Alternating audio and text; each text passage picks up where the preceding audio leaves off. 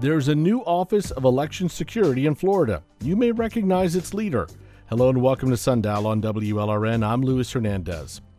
Peter Antonacci has worked in many different state jobs. Now he's been tapped by the governor to be Florida's top elections cop. The state claims it'll keep elections secure. Critics say it's about disenfranchising certain voters. Also, we're going to learn about the CERT program. It trains community volunteers to become valuable assets after big storms and during emergencies. Finally, John Hammer here. Yeah, all right, who is it? It's I demand to know. This is my town. I got to break the story. Hank Goldberg became one of the biggest names in sports television and radio in Miami these past 50 years. The legendary reporter died recently, and we're remembering his broadcast legacy. All of that today on Sundial after the news. The program is made possible in part by support from Miami Cancer Institute.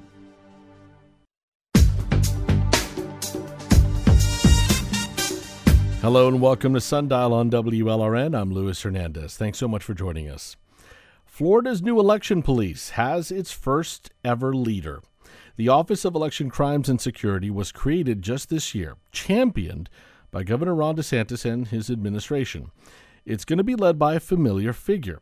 Pete Antonacci is an attorney who has held multiple important government positions in Florida throughout the years, from his role as Palm Beach County State Attorney to Broward Supervisor of Elections, and many more public service jobs in between. Joining us now is Gary Fineout, reporter with Politico covering politics and policy. Gary, always a pleasure. You know what? I wanted to start with basically getting an understanding of what this new position is. The Office of Election Crimes and Security. What's the purpose of this position? Well, the purpose of this position is it's to head this new office. It's called the Office of Elections, Crimes, and Security. And it was set up this past year, and it's got funding from the legislature, and it's going to work in concert with the Florida Department of Law Enforcement. Basically, there's going to be some positions in the Department of State, and there are going to be people who are going to investigate allegations of various types. Part of what they're going to do is there's a voter fraud hotline that people can call, and that's part of what their duties are. But beyond that, it's going to be kind of interesting to see what they actually wind up doing, because while a lot of the focus on the creation of this office had to do with voter fraud and things of that nature, when you look at the statute itself, it's kind of a little bit open-ended, suggesting that this office could investigate all sorts of things involving violations of election law, and not just issues of voter fraud. Yeah, does it have any limits? Limitations of power? Yeah, no, it has some limits. I mean, there's a couple of limits. There's the limit first, of course. The election code covers a lot of different stuff, everything from voter registration to gathering petition signatures to the act of voting itself. But the campaign finance stuff is also in that same set of statutes. Now, this became a point that was sort of discussed where legislators kept saying, well, no, that's not our intent. We don't, that's not really what this is about. But if you look at the actual law itself, it says that they have the power to look at things involving the whole Florida election code. So I think we're going to remain to see as to how that all plays out. Now, I think it's important to note that while there is a debate as to the extent of voter fraud in Florida and what's going on, what is the case is that a lot of times these cases get bounced around in all different kinds of places. There currently is been some voter fraud investigations related to 2020 that had to do with people registering to vote and voting as to whether or not they had their rights restored under Amendment 4, or whether or not they were supposed to still be disqualified. Yeah. Well, that investigation was handled 3 or 4 different ways. Some of it was handled by state attorneys. Some of it was handled, some of the cases went to the Florida Department of Law Enforcement. So there is, in some instance here in Florida, there's not been a centralized place for all this to be. Now, that said, this law still says other law enforcement authorities, i.e. a local prosecutor, still have the authority to look into election cases, but we now have a centralized place for it. Okay, I see. Now, this was championed by the governor. Why did he want it so much? Well, it would the governor's actions and his desire to push this came around the same time that you had some Republican groups around the state agitating for a full-blown forensic audit like the ones that were done in Arizona. And they were basically raising questions as to, baseless allegations about widespread voter fraud in Florida, which the governor himself and the Secretary of State said, no, we did the normal random audits following the election. Everything was fine. But you had all these other people who were saying, including like some local county party organizations, I believe Seminole County was one of them, that said, no, we want a full-blown audit. So the governor came in and said, I'm going to form this unit, and we're going to create the special unit to look at voter fraud, and it's going to be in place for the 2022 elections. And he basically has sold it as, I want everyone to have confidence in what's going on. So, I mean, but look, looking back at 2020, and like any election, there's going to be some fraud. But in 2020, really, didn't we hear back from, pretty much every supervisor of elections that it was actually a pretty simple election? It was very smooth. It was very smooth. It was very smooth. Notwithstanding these, these cases that have sort of percolated up in the last couple of months, yes, everything indicates that for the most part, the things went well. Now, there were some other things that were going on in the last couple of years that also, since 2020, and not worth going into, a lot of questions about the petition gathering that went on with a couple of these proposed gambling amendments and everything like that, and whether or not that was a fraudulent effort. But the point is, for the 2020 election, no, you're absolutely correct. It did go rather smoothly, and you had all these supervisors who actually, in the last 2 years, have been a little bit chagrined because they felt like they did a good job, yet the legislature and the governor pushed through changes, including one that allows supervisors to now be subject to large fines if they're viewed to be not following the law. Yeah. Some supervisors are like, well, we did a great job and this is our reward. Some Democrats have expressed concerns that this office could lead to voter confusion, put up barriers on voting. Do any of those claims have any grounds? Well, I think it's too early to tell, because, literally Pete Antonacci just got hired. The agency this office didn't come into existence until July 1st. So they're in the matter of staffing up, getting underway. And I think it's just going to be seen exactly how this power is used. Now, you have some people like Nikki Fried, who expressed skepticism and misgivings about the hiring of Mr. Antonacci, given his track record. You have other people, though. You have other people, like including some Democratic officials, who say, Pete Antonacci was a former election supervisor in Broward. We at least have some thought that this is somebody who is going to come in and, follow the law and do a good job. Yeah, I want to get to Mr. Antonacci here in a second. Just real quickly, though, is there any chance, there's some concern that this office could impact elections more than that it could be abused? Let me just come up with a scenario here. This last election, we heard people say there's the belief on one side that the election was stolen. And so there were calls for all these audits, like in Arizona and a few other states, that this concern that this office could be abused in some way. What have you heard about that? I think the concern that I think I've heard privately from some supervisors is whether or not this office will be used to sort of be a hammer against them and their performance. I see. And I understand. Now, I know that I know that some of the Democratic legislators have said they're fearful that complaints and accusations will be leveled at voters in particular communities, especially communities of color, and they're concerned that they will be targeted by this office. Again, it's just the office is created. It's got people in the Department of State. There's sworn investigators in the Florida Department of Law Enforcement. I will say the legislature made that they did make that tweak The governor wanted sworn investigators in the Department of State. The Secretary of State reports directly to him. The head of the Florida Department of Law Enforcement technically reports to the governor and the cabinet. And you have the legislature that said, well, if there's going to be sworn investigators, people who can actually pursue this, we want them to at least be in a professional law enforcement agency and not have their own complete independent unit inside of the Department of State. I gotcha. Again, I'm talking with Gary Fineout, reporter with Politico covering politics and policy. We're talking about the state's new Office of Election Crimes and Security. It's been dubbed Florida's Election Police. It's being led by Pete Antonacci, a figure who's held a number of influential positions around the state. Folks in Broward County will recognize the name. Find more of Gary's reporting on this on our social media, WLRN Sundial. All right, so let's talk about Mr. Antonacci. You mentioned a little bit about him. He's got a very extensive background, deep ties to the former governor, Republican Governor Rick Scott. What else don't we know about this guy?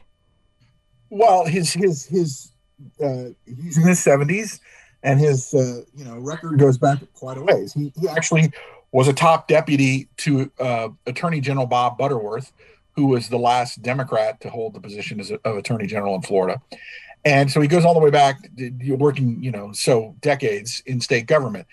And then he spent some time in the private sector, but he sort of became Rick Scott's go-to person. And he was Rick Scott's general counsel.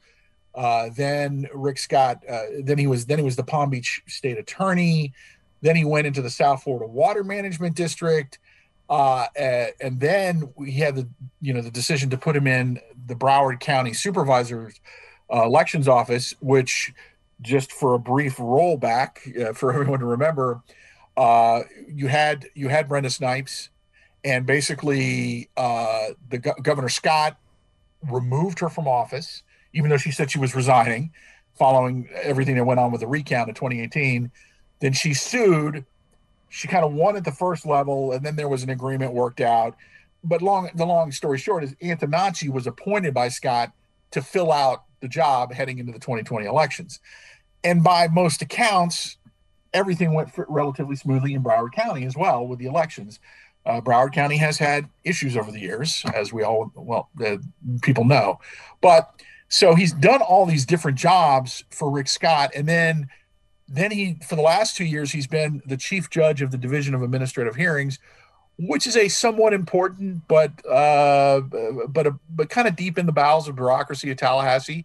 It's not an entity that many regular folks would have any interaction with, but it's like if you want to challenge an action by the state government and assert that they've done something that violates the law or oversteps their authority, you take the dispute to the Division of Administrative Hearings. all these different jobs that he's had, and you look at the different places he's been, and you've talked about this in your reporting.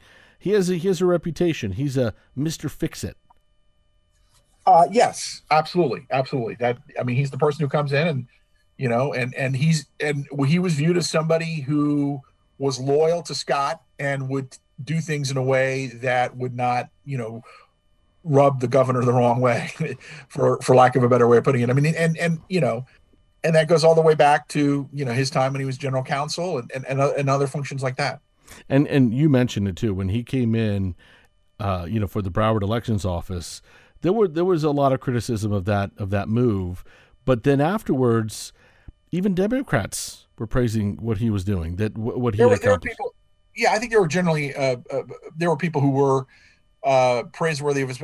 There were a few things he did. I know that got some criticism, from editorial boards and stuff like that. It felt like he was a little bit heavy-handed in some things, but for the most part, he garnered good marks. There weren't any major black eyes with Broward, and I guess for everyone else, the most important, one of the biggest things was the vote got counted in Broward in 2020 relatively quickly and without many problems. All right, so we have the election coming up this year in November, and I'm just wondering, what do you think is going to be like the biggest challenge for him in this new role? Well, I think the challenge is going to be if you have an environment in Florida where you're going to have where they're going to be inundated with a lot of complaints, and whether or not they're going to be chasing down a lot of things that really don't have any merit. I mean, I think that's, and where does that go? And like I said before, you have some supervisors who are privately concerned that they're going to get some sort of inquiry as to their actions from Antonacci's office.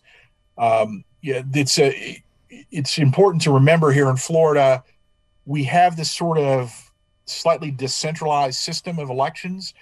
The legislature sets the law and you have the Department of State, but at the end, elections are run on a local level. You have local supervisors who are responsible for tallying the vote, for maintaining the machines, for being responsible for registering people to vote, but that stuff. But here's the other thing, and I never thought I'd ever say this, but after the 2020 election, we saw basically a person in power put pressure on the little guys and say, you know what, I need these votes or I need this. Is there any concern with, Mr. Antonacci that the Republican Party in any way could put pressure on him? Well, and I think that is what the critics of this proposal would say that they are worried about as to how this is all going to play out. But again, what I would say is it's interesting is you've seen in the post-mortem of 2020, you saw some states exert more central control over the elections.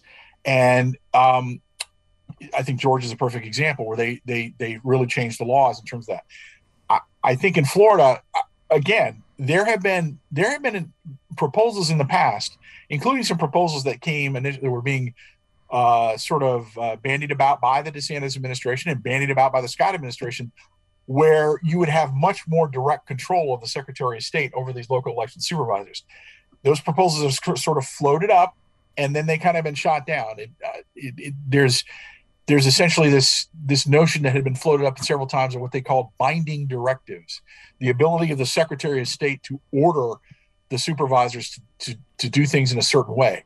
It didn't become an issue, but important thing to remember is that right ahead of the 2020 election, the Department of State put out a memo in which they said to some supervisors, we don't think you're using drop boxes properly, and you should use drop boxes in a certain fashion. A lot of supervisors looked at that memo and said, well, we don't agree with your interpretation of Florida law, and we're going to keep doing it our way.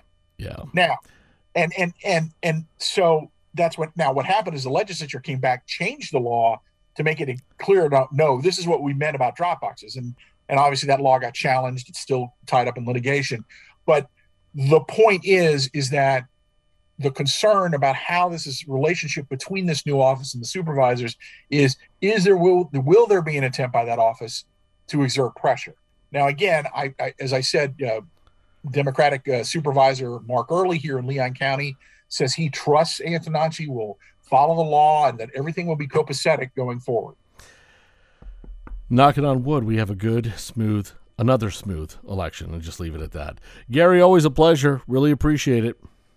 No problem. Thank you for having me on. All right, Gary Feinat, reporter of Politico, covering politics and policy. Find more of his reporting on this on our social media at WLRN Sundial. Well, still to come, you don't have to become a first responder to get trained in disaster response tactics.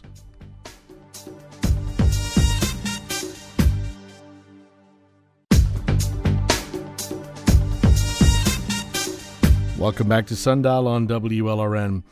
The next storm that comes around, it could be you or your neighbor that gets to an emergency situation even before the first responders arrive. Would you know what to do? Well, the city of Miami is bringing back a federally funded program that trains and equips people to join a community emergency response team, or a CERT team.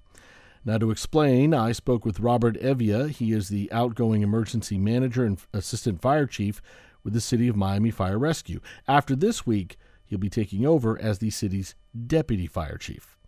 Can you give me some examples of when these community teams made a difference? Do you have an anecdote? I'll tell you when the community, in my experience, a personal experience where the community made a difference. The Department of Fire Rescue here in the city of Miami, we are also the host agency for one of the 28 federal urban search and rescue teams, Florida Task Force 2. And these are the urban search and rescue teams that you see respond to natural and man-made disasters throughout the country. This team has also traveled internationally to Haiti before. Um, and I deployed with them to the Panhandle after Hurricane Michael.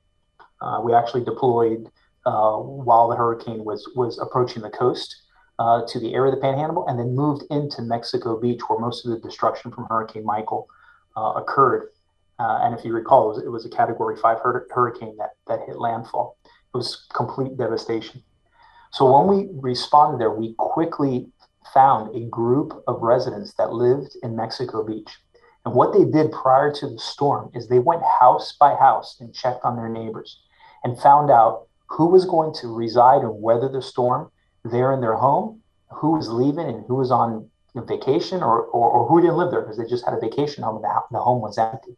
As a result of that, we were able to focus and find all of the victims, some who survived the storm, and others, unfortunately, that had succumbed to the storm. Had that community team had not given us the information, we would never have known that. We would have gone there and not known who really was there, who wasn't there, because you're looking under rubble. That's a really clear event of how a community emergency response team would work. Now, they didn't have the CERT vest, and I really don't know if they had a CERT program there, Mexico Beach, but it'd be exactly the types of actions that a CERT team would do. What's the origin of the CERT team? What the community emergency response team? Where does that come from? The fire department in Los Angeles traveled to, I believe, Japan is the story, and they saw how the communities really responded and played a vital role in the response and recovery efforts post earthquakes in Japan. They brought that concept back to the LA Fire Department and really utilized it. Then it began to grow. After 9/11, the Citizen Corps actually grew and was funded in the United States, and the program has really taken off from there. Now we have like over 2,700 CERT programs in the United States. There's over 600,000 CERT team members in different municipalities and counties throughout the United States, and it really has grown. What does it take to be a member of a CERT team? What kind of qualifications do you need? You need to be a willing participant. You need to love your community and want to be involved in your community. Here in the city of Miami, you have to be a resident or work in the city of Miami, not work for, but work in the city of Miami. 18 years old, have to have a government ID, and be willing to undergo a background check from the Miami Police Department. Those are our requirements. The CERT programs throughout the country set their own requirements. There are teen CERT programs in the United States that allow members to be 16 years old and older. That's something that we may consider in the future. There's also business CERTs where they'll go to a building and train the building on CERT. So the requirement is just to be a willingness to learn and a willingness to help your community before and after whether it be a natural or man-made disaster or any other type of event that affects the community. Is there a lot of training involved? The initial training is between 24 and 28 hours, and we're going to offer it both in hybrid on a weekend and during weeknights, so that those who have a schedule with work, we want to be able to open it up to as many people as possible. And then twice a year, there'll be like 8-hour refresher training for the CERT team members. So it's a little bit of training, and you have to stay involved. It's not like a one-time thing. You have to be involved with the team throughout the year, but it's really not an arduous amount of training. It's not really something that's not doable, even for someone who has a full-time job. So the program wasn't offered in these last couple of years because of COVID. Has it been challenging to get the program running up again? So the program started in the city of Miami since around like the early 2000s, after 9/11. And then it went dormant after 2006. And I moved into my position as emergency manager in 2019, right before the pandemic. I moved into my position as emergency manager in late October of 2019. And this is one of the priorities that I set really early on, that I wanted to get this program up and running, because I just think learning about it, it was just an amazing program that, we need to revisit this, and we really need to bolster this up in the city of Miami. As you know, a few months later, 3 months into my role as an emergency manager, we were dealing with, worldwide pandemic. So the CERT program took a back seat until we were able to, you focus on other things that weren't COVID.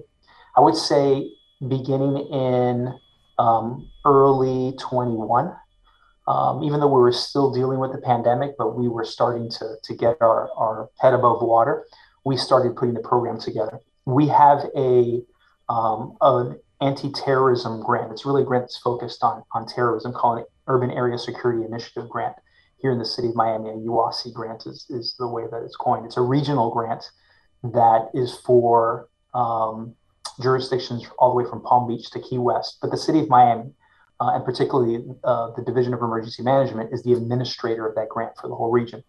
And one of the domestic priorities nationally is community resilience. So this program fits very nicely under that grant. So this program is completely funded by the grant. So beginning in 2021, we established a line item for CERT. We were able to invest some money into the program and buy equipment and trailer and really make a state-of-the-art CERT program. There were delays with supply chain issues as a result of the pandemic as well that we had to deal with. But over the course of about a year, we were able to have everything set up where now we were able to start offering the courses to the community. Now that we have the logistical side taken care of, we have the equipment and the vehicles and everything a CERT team member would need, that once they're trained, we can actually put the team in motion if a disaster were to occur. I'm speaking with Robert Evia. He is the outgoing emergency manager and assistant fire chief with the City of Miami Fire Rescue. After this week, he'll be taking over as the city's deputy fire chief. We're talking about Miami's Community Emergency Response Team. Broward, Monroe, and Palm Beach counties also have similar initiatives. And you can find more information about how you can get involved. It's on our social media, WLRN Sundial. I mean, looking at how you're set up, the other thing, too, I found interesting is you're also gathering data, like who in the neighborhood is evacuated after a storm and things like that, right? For sure. So before you can manage a problem, you really have to understand what you're dealing with. You don't have solutions until you correctly identify a problem. So assessment post-disaster is very important to us. So the same tools that our professional responders use, that we use for surveying the community, to take a GPS coordinate, a photo, log what the issue is, whether it's flooding or down trees or power lines or structures that have been destroyed, either partially or completed. We give our first responders a tool where they can use their Apple or Android device, and as long as they get Wi-Fi at some point or cellular data, that information that they're entering into their phone through an app gets sent electronically back to the EOC, and we're getting a live view or close to live view of what the conditions are after a disaster. This is the same tool we'll give the CERT members. They will be trained on the same tool. So for me as an emergency manager, I have this complete group of community members that really know their neighborhood, that know every street, that know where to look.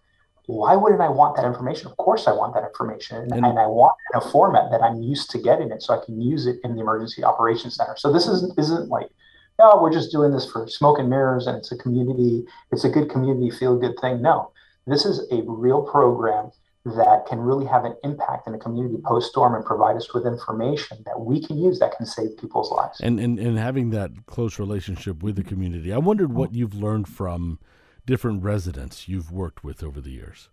One of the things that I really say I struggle with, having been, a firefighter, I'm behind a desk now, right? But I responded, for 20 years to calls, is that as a firefighter, we really deal with the community only on an emergency basis.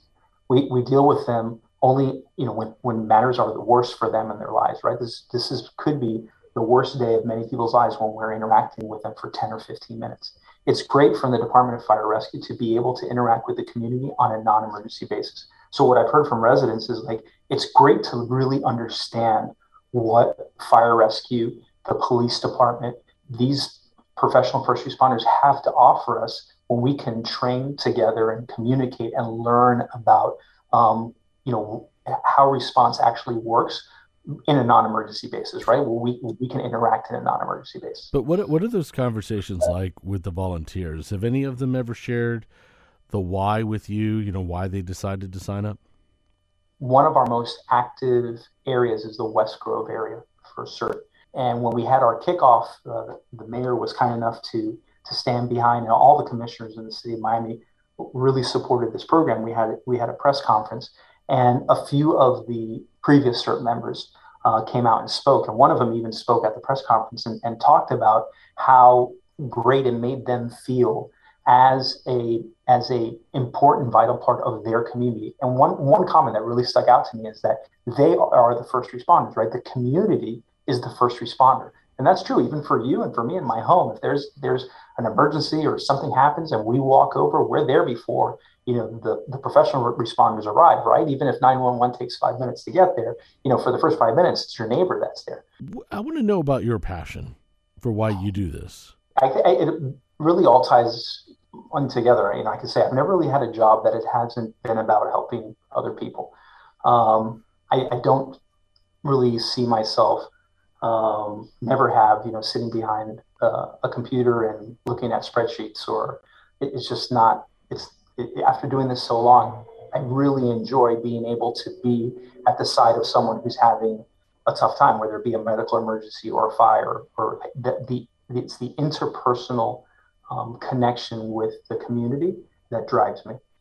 So the neighboring counties, Broward, Monroe, Palm Beach, they have similar programs or initiatives. Do the teams work together, or I guess is this program becoming so standard now that are all teaching the same lessons anyway? Right. So the curriculum is a standard curriculum. It's released by FEMA, so we're not teaching our own thing. It's a standard curriculum by FEMA. Miami-Dade County has a CERT program. Fort Lauderdale has a CERT program. Those are probably two of the more established CERT programs here. Miami Beach, I know, does as well. Up to now, the CERT program, since I've been involved since 2019, but again, you're talking at a time during a pandemic, we really haven't trained together. But I do see that changing. I would love to work with the other bordering municipalities. We cross borders here by crossing a street here in the city of Miami. You're in another jurisdiction, so I would love to work with those other CERT teams. So it is hurricane season, of course. We're in the middle of it. What tips or advice do you have for residents during this time? The things they should know and think about. We've learned hard lessons here in South Florida through Hurricane Andrew, and now in the Panhandle in Florida with Hurricane Michael, that the storm intensity can change very quickly. It's not a gradual process sometimes. So keeping that in mind and being in hurricane season, our busiest month for hurricane season in South Florida is September. So now is the latest time to make sure that all these preparation measures are taken. Don't think that it's too late. Well, hurricane season, we're already into it and nothing's happened. No, our busiest time is yet to come. So make sure you have your non-perishables. Make sure you have your water. Make sure you have your prescription medications. And anybody who's lived here long enough, you should know better. You should know better by now. Robert, I appreciate the opportunity to talk with you. Thanks, and thank you for what you do and keeping us safe. I really do. Thank you so much. Again, that is Robert Evia. He is the outgoing emergency manager and assistant fire chief with the City of Miami Fire Rescue. He is soon taking over as the city's deputy fire chief. Well, still to come, remembering a sports broadcast legend of Miami.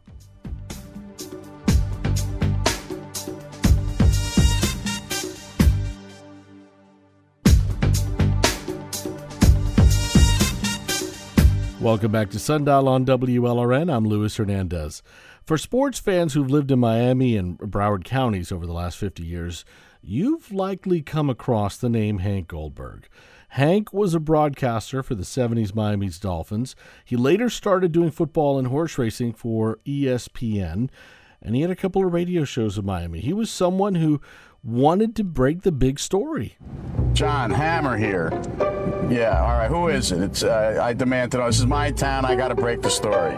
Everybody knows me here. I'm the Hey, how you doing? I own this town. Today we're going to look back on the life of Hank Goldberg and his role in sports radio in Miami. He passed away recently at the age of 82. We're joined now by a man who spent many of those years working with Hammering Hank, Joe Zagacki. Joe, welcome to the program. Louis, thank you for having me, and having hope you're having a great afternoon so far. You know what I am, and listening to that. So I didn't have the connection with Hank that you did. I was a sports guy for many years, covering South Florida teams, and I would run into Hank at the events, obviously, at the different practices and so forth. And he was just one of those guys, like, he stood out in the crowd. All the reporters, you knew him at least, and he was an interesting fellow to say the least. But I mean, for you, remembering him, thinking back now, what jumps out at you? What memory jumps out at you most? There's just so many. Probably just that he was this Damon Runyon-like character. He loved storytelling.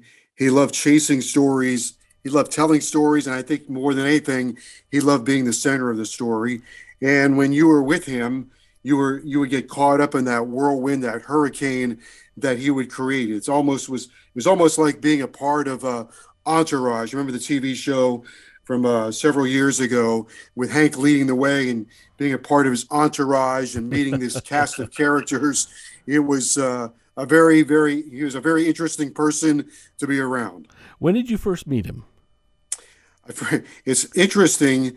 I first met him the very first day that I attempted to get into the business.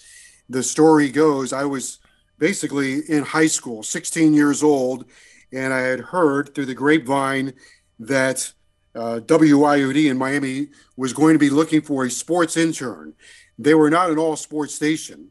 So I had an interview with the program director at 4 o'clock in the afternoon. I went to the radio station. I was in the lobby, and the first person that came out, he wandered into the lobby, was Hank Goldberg. And being as affable as he is, he said, "Who are you, kid?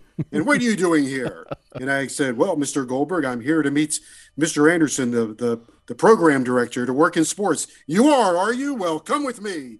And he opened the door for me and basically opened the door to the radio business to me on my very first day. Wow. I've always wondered, and anybody who's ever seen him knows that he had the prop with him, but how did he get the nickname Hammer? He obviously was a big, bombastic personality on the radio, volatile at times, would have volcanic explosions. As I grew into my own job, we became co-host of the Sportsline radio show, and one night he obliterated a caller, and as Hank would do, his arms were waving in the air, and as he was making his point, and he came down hard with his fist on the table, and I said, "Wow, you hammered that caller, Hank. You are hammering Hank Goldberg." All right, so it was you. You gave him the name. And he kept it, and it worked. It was one of those beautiful nicknames. He embraced it. Absolutely. He embraced it. He loved it. I mean, and we'll get to that in a minute, because I did want to, like, I've listened to his show for many years, when I was working down here. What's interesting, so he was here when Miami had really almost nothing except the Dolphins, and he worked for the team, as a broadcaster. And then, of course, he was here as more and more teams joined in. But as we heard in the clip at the beginning, he wanted to make this his town. And I wondered, really, was it his town, or, is it just something that was part of his persona? Well, I think it was his town for a while. I think he grew into it. I think, the guys that were his predecessors, Larry King, Bob Sheridan, I think Hank probably took a little bit of their personality and adapted it to his own. Larry King obviously was on the radio here and kind of opened the door for Hank, and so did Bob Sheridan. Hank worked with Rick Weaver, who at the time was the voice of the Miami Dolphins. As you mentioned, we only had the Dolphins, so to a certain extent, you could say in the early 70s that Rick owned the town. He was the voice of the Dolphins. He had a license plate that said "The Voice" on it, and the Dolphins were undefeated, right? But Hank kind of followed in with Larry King. They ran that same crowd. And then it just evolved because Larry King moved on and Rick moved on. And then with more chances, more mediums available to Hank, television, radio, print, he was able to have a footprint in all of those mediums. And then obviously the center was here. And as Miami is today, it was then. For some reason, Miami is always the center of attention. No matter what, something is always going on here. And therefore, people would say, we got to go see Hank Goldberg. The Super Bowl is there. He'll get us into Joe's. Hank will get us tickets, whatever the case might be. Miami was always a center of attention. Every city needs a guy. And for us, for a long time, that guy was Hank Goldberg. And, not just the influence that he had here in town. I thought what was interesting was that when he would do his spots on ESPN, for a long time, he was the only person who was ever allowed to talk about gambling, because that was like that was a taboo topic.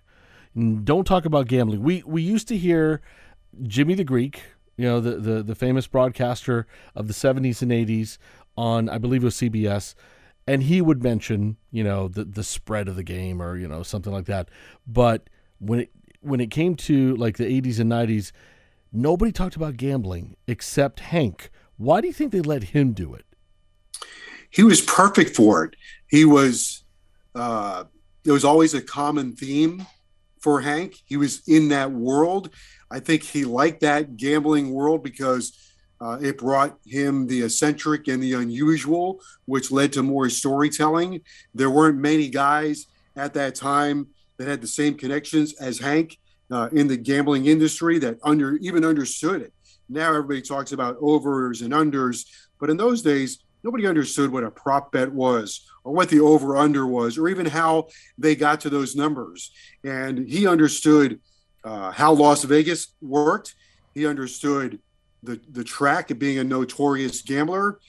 He understood what went into making the odds. I don't think people today really understand what goes into making the odds and why they are tilted one way or the other. But he did, and most importantly, he was able to explain it in a very understandable way. Yeah, and the other thing too is that he was really big into horse racing, and for a long time, I mean, really even till now, I would say, I mean, a long time ago, horse racing was a huge sport in America, and I don't think so now, but he kept it alive. He kept it, he was one, I think, that kept people talking about it, even if they didn't know anything about it. Again, I'm talking with Joe Zagacki. Now you know him as the radio play-by-play voice of the Miami Hurricanes. We're talking about the legacy of sports broadcaster Hank Goldberg, who died recently at the age of 82. Zagacki worked with Goldberg for many, many years. And you can learn more about Goldberg's work, his legacy. It's on our social media at WLRN Sundial. So he got you in the door, but eventually you became his boss, didn't you?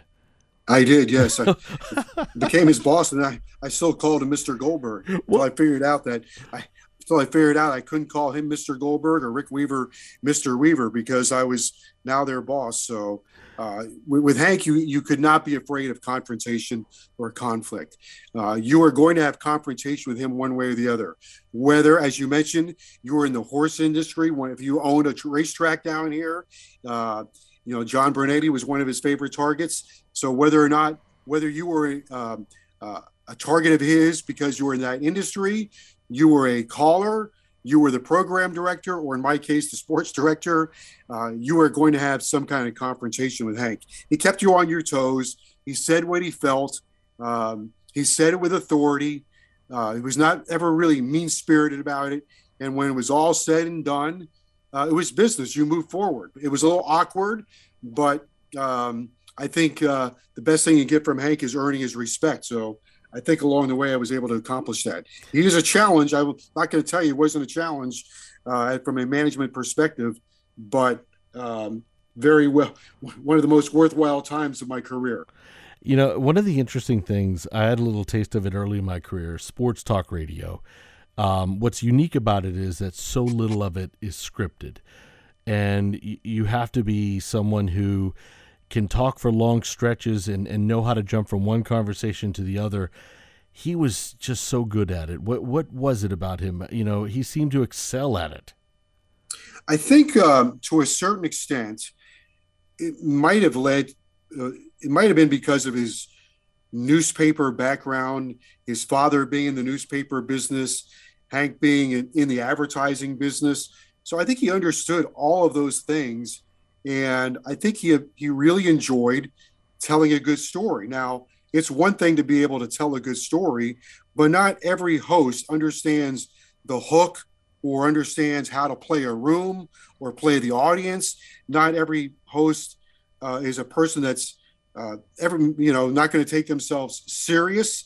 So I think Hank understood how to take people on an adventure and take them through that story. Maybe he would embellish. Maybe he didn't believe a particular part of it, but he knew in order to draw the audience in, he had to go down a certain avenue. I thought he was a very good wordsmith, and in his prime, when that red light went on, he knew, number one, it was show business, so he was fully engaged, and he understood how to do a monologue. He took great pride in a monologue and how to bring people in. And as you mentioned, sports talk radio can take you all over the place. And Right. He was always well prepared. Definitely. Sports talk radio is like being a columnist, but writing a column every single day. Exactly. I wanted to play this clip. This is a beautiful clip where he's paying his respects to the late Don Shula. He was a very demanding coach, but his players still, loved him.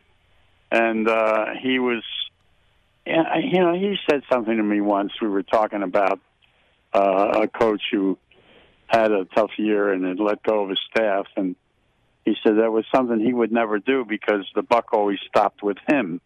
He knew everything that was going on with that team.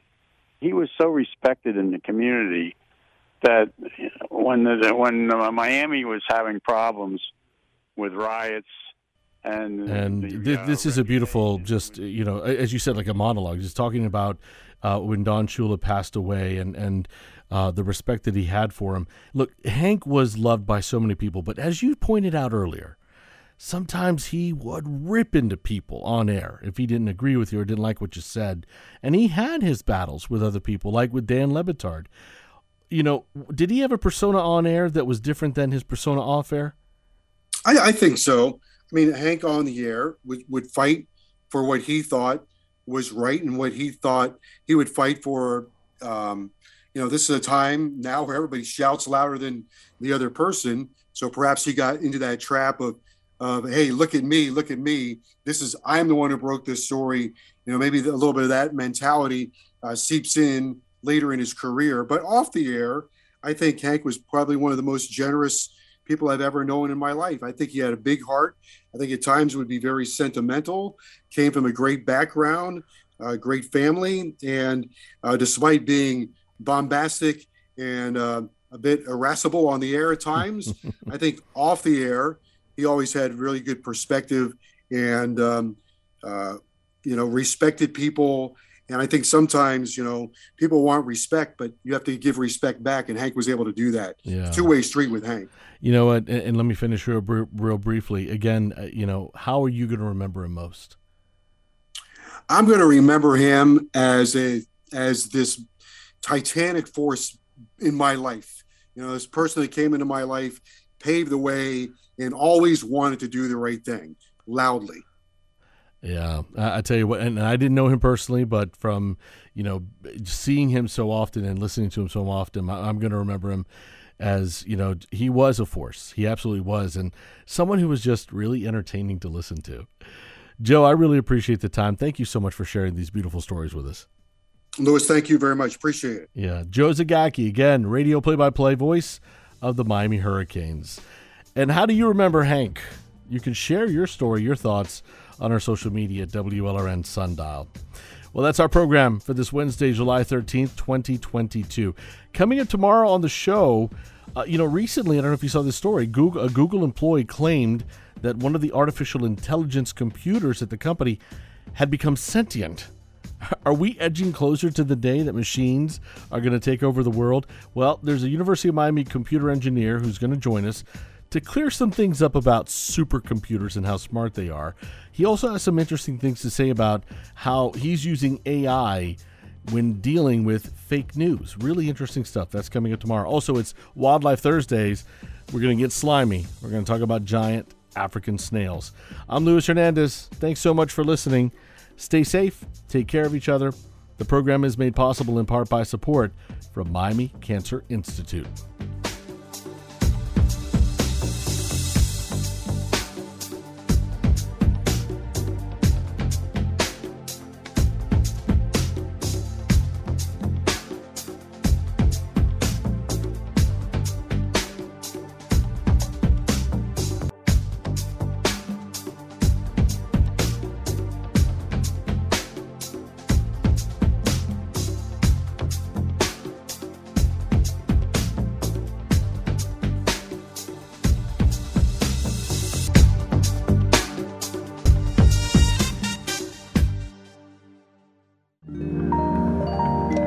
WLRN Public Media.